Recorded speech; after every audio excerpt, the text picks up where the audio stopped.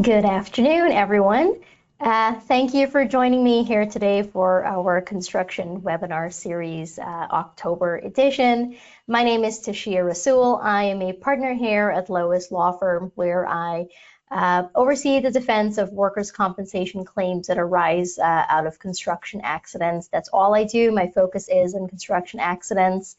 That's what my team does also. All of the attorneys and paralegals are trained in handling these types of claims, given the complexity and also the nuances that can arise through litigation of the claims. We're also very familiar with the third party, also known as a general liability component that comes with these construction claims, and work closely with general liability counsel to come up with a collaboration, a good strategic plan for decreased exposure and the best outcome for the claims.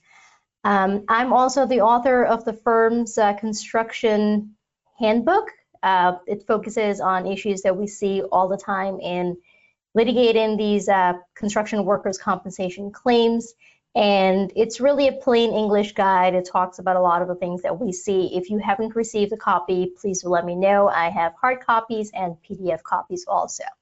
For those of you joining me for the very first time, welcome. For those of you who have been coming back month after month, thank you for your continued support. All right, so let's get into it. Today we are going to talk about coverage disputes. These come up all the time. I have so many cases where there's a coverage dispute, and it's usually, what is a wrap-up? You know, who is covered under the wrap-up policy? Who should be liable? Is it the wrap-up? Or is it the operational policy? Most of my clients are wrap-up clients, so I'm always saying that it's the operational policy. But of course, the grand majority of times, if there's coverage, it's ours, right? But there are a lot of times also where, especially for the occupational claims, we are contesting that it should be the operational policy that should be liable. So today we're going to talk about who is covered in a wrap-up policy. There are exclusions that, even though your policy covers a job site, you could not be liable for the claim. We'll talk about what kind of coverage disputes arise in a workers' compensation claim.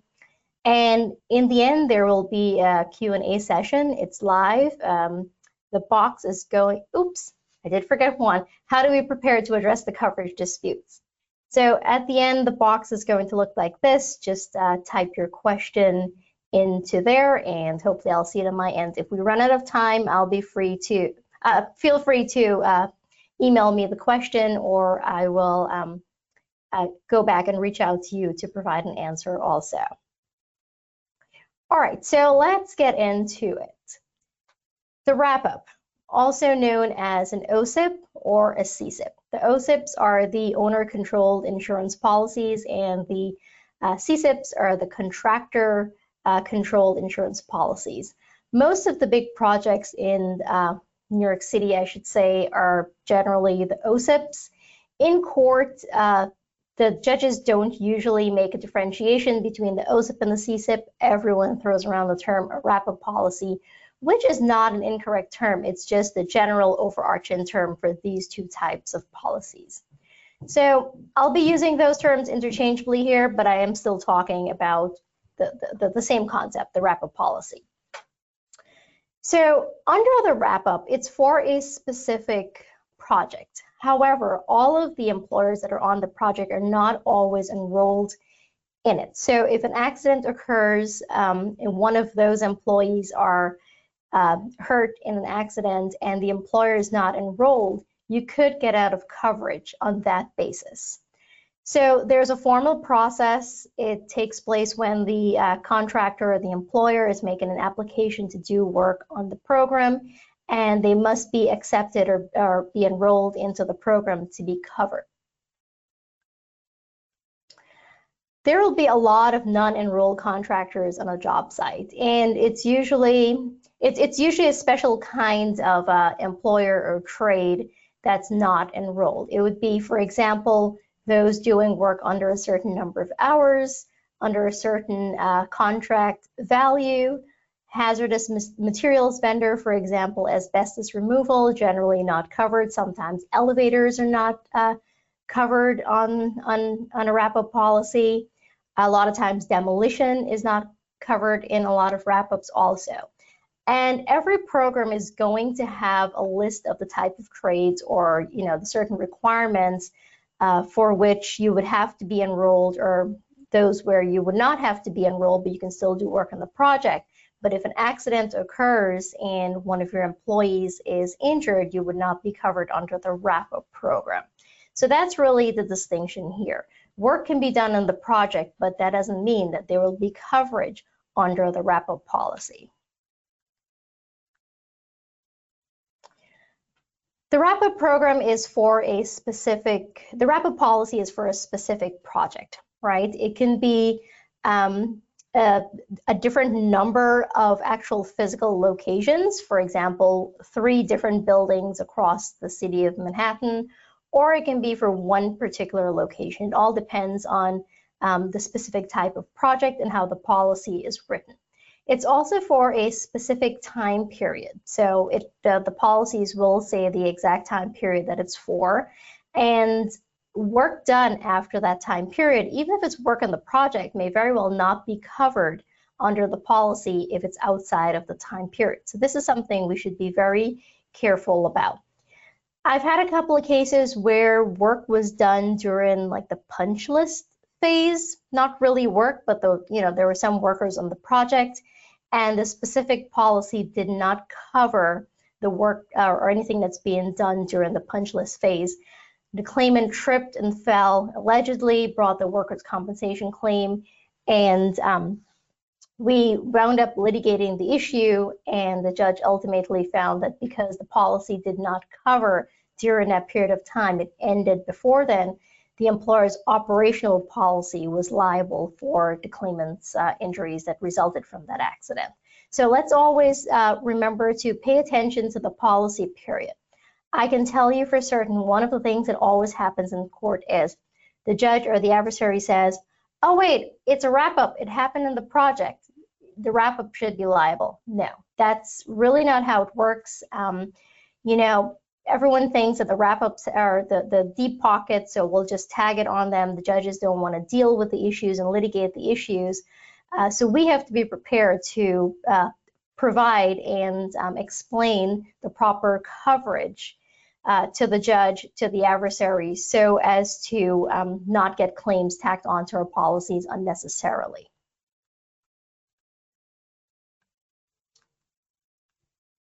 So coverage issues that arise that I commonly see are so the one that I talked about is that everyone assumes that if the contractor is doing work on site, that they are enrolled in the project or that there's coverage for them. But as I just indicated, if they're not actually enrolled, then there's really no coverage. The date of loss, that's something to keep in mind. Not only, for example, the one where I just talked about, work being done during the punch list period, but sometimes you get weird things. The date of loss is like the day before the policy started, right? Or the date of loss is maybe like a year after the policy ended, but the project is still going on. And when I say the policy ended for that employer, the project is still going on. We have to be very, very careful about the date of loss that the accident allegedly occurred, match it against the policy to make sure our policy actually covers that particular date of loss. We've seen some really strange situations before where accidents allegedly occur the day before the project started, the day after the project ended, or the policy period ended. Not sure if it was planned, what exactly happened there, if it was coincidence or not, but because we have a policy for 2020 doesn't necessarily mean it's actually going to cover. We have to pay extra attention to when it starts and when it actually ends. We should also be cognizant about the phase of the project. For example, if demolition is not covered under your project and the claimant's going in making a claim for injuries that happened while demolition was going on, that should definitely raise a red flag for us. Wait, all right, so he was on the project, we have this policy that spans the date of loss that he's claiming, but he was actually doing demo work. Demo is not covered under the policy. So that's something we should be raising all issues, raising particularly coverage, no coverage, and contesting that. So definitely pay attention to the phase of the project and the kind of work the claimant was actually doing.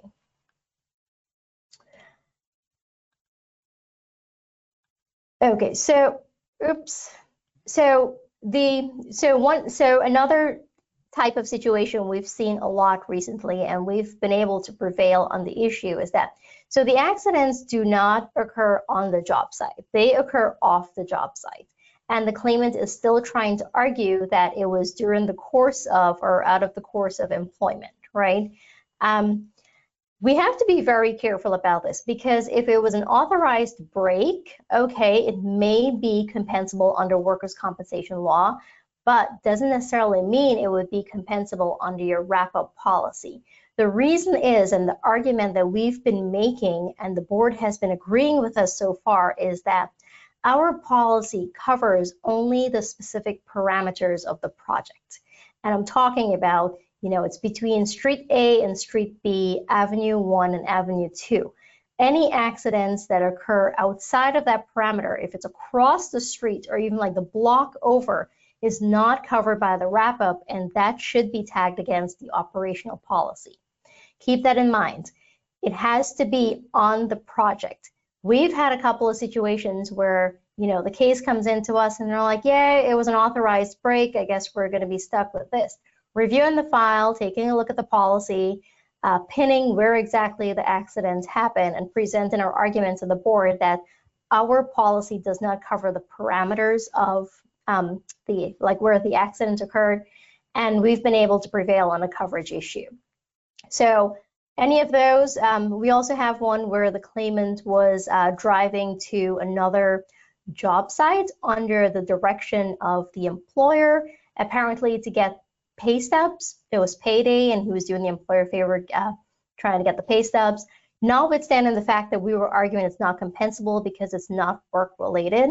The accident did occur while he was in transit between the two job sites, and we were able to successfully argue that the operational policy, if the claim is found to be compensable, should be the liable policy for that accident.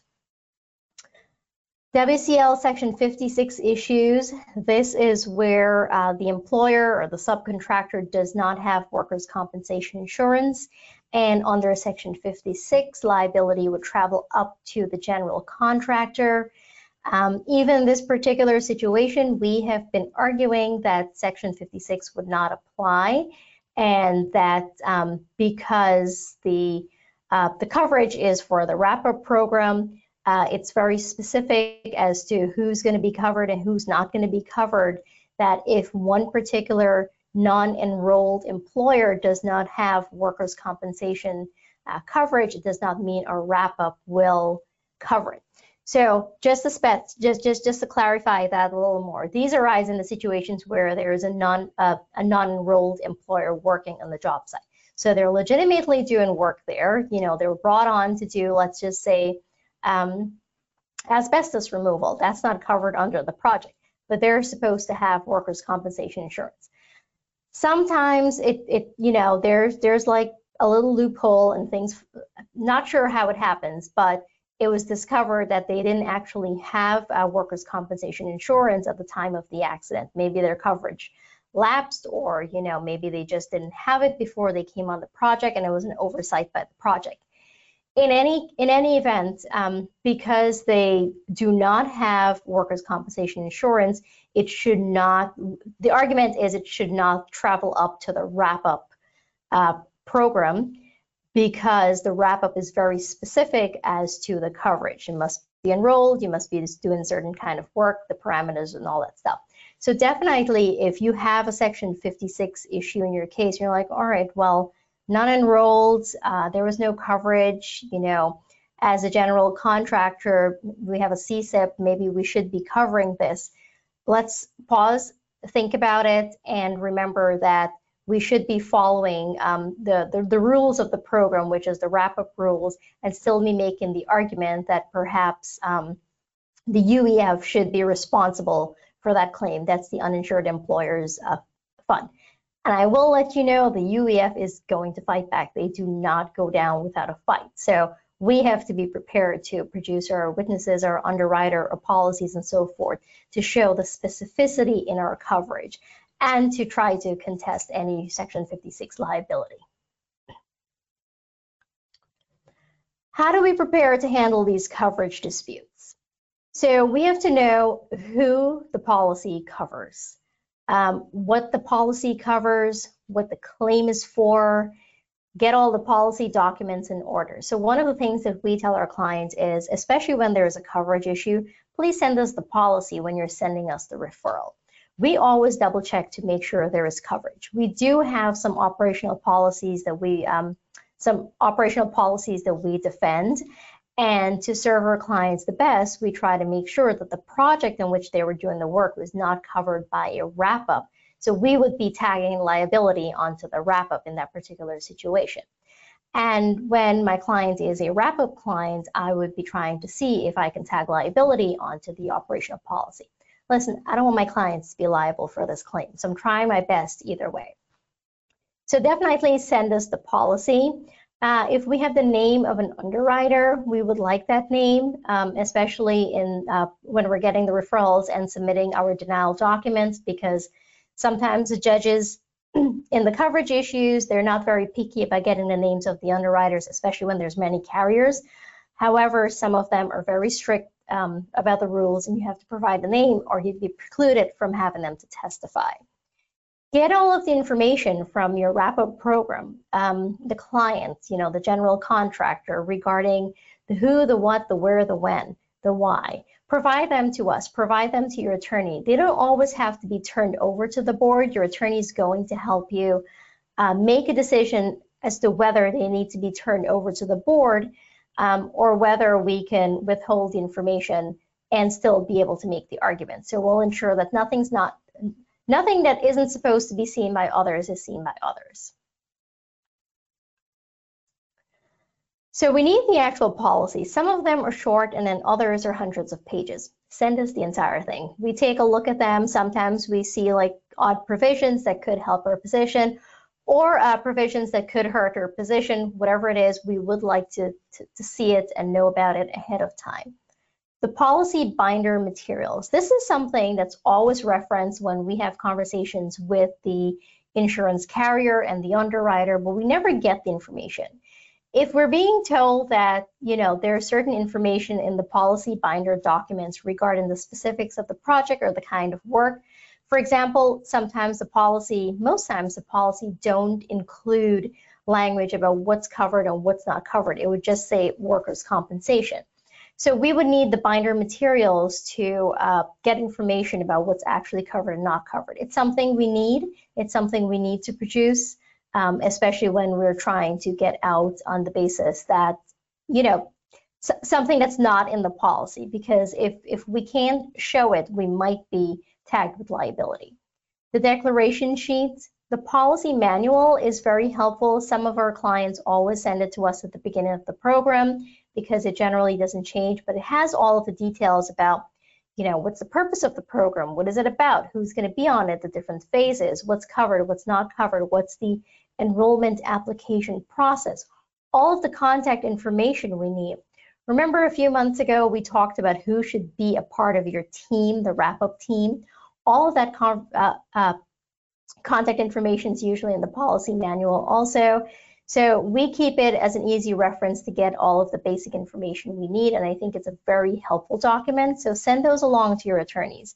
It's something that can be used in so many ways in defending the claim. The enrollment log, this is important because if we're claiming that the employer was not enrolled in the job site on a particular day, then there was no coverage. The uphill battle with the enrollment log is that it is generally an Excel document, and producing it to the board, we face the burden of proving that it is a legitimate, unaltered document. So in providing the enrollment log, we should be provided with the name of someone who can testify as to the authenticity of the log and how it's actually updated. And it makes sense, right? If it's an Excel, I don't do this, but I'm just saying that I or anyone else can easily remove the name of the employer and then produce it to the board. So we do find challenges with authenticating the enrollment log. So I would recommend having a witness or having, someone who is familiar with the process or who actually does oversee the updating of the log to be able to testify if we need it. All right, so those that's an overview on the coverage issues that we see. I can tell you one of the most frustrating things for me and our clients is that for the coverage issues, especially the ones where we have zero liability, they drag on. I have some of them that go on for more than a year because every time we go in, the claimants is saying that additional employer and carrier needs to be placed in notice. Or the carrier who was placed in notice at the last hearing come in and say, someone else needs to be placed in notice. I know it's very frustrating for the client, especially when there's no liability because you're paying litigation costs, it's on your list of open cases, but we have seen success where getting all of the information ahead of time and even filing a request for further action before there's a hearing, requesting discharge and removal helps to speed up the process. What does this mean? We don't have to wait until the first hearing to address coverage. If we're aware of a claim and we know that we don't have coverage, the adjuster or your attorney, so us, we should be filing the RFA before the hearing, producing the policy documents, indicating who we believe the proper carrier should be. And this is really easy. You can do a coverage search on the board's website. Given the board as much information as policy, and we have seen a good number of cases where the board discharges and removes our policy even before the first hearing, and those are the best case scenarios. The other ones where we are pulled in halfway through the litigation, those are a little more challenging because now we have to go through all of the hearings, and the judges usually don't want to discharge and remove a carrier until the proper carrier is actually on notice or until we take claimant's testimony. But even in those particular situations, the more teed up you are to make the arguments and provide the policy documents and your witnesses, the better a chance you have at getting discharged or removed sooner than later.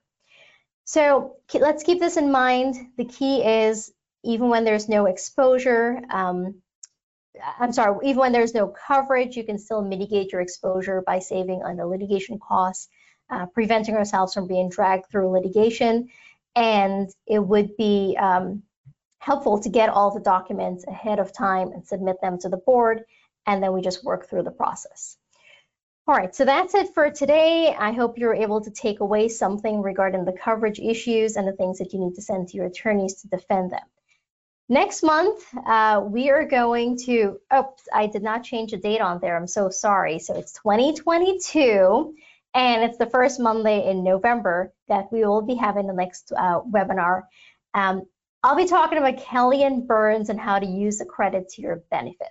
I know this is, so I'm actually doing this again by popular demand. Last November, I did a Kelly and Burns special because a lot of my clients wanted me to do a webinar that's focused on it. So I know it's not really construction oriented, but it's an issue that comes up a lot in our cases and calculating exposure, especially when we want to do the global settlements and we're talking about the lien recovery, lien waiver, and so forth. So I'll be talking about that. I'll be explaining what exactly it is, giving some examples and crunching some numbers with you to show you how it's very important to use this credit when calculating your potential exposure when negotiating potential settlement with the claimant. And this is going to also stream over to negotiations in the general liability side. All right, so I'll see you here next month. It's the first Monday, 12 p.m. Sorry about the typo there. Happy fall, happy October. Enjoy your Halloween, and I'll see you soon. Thank you.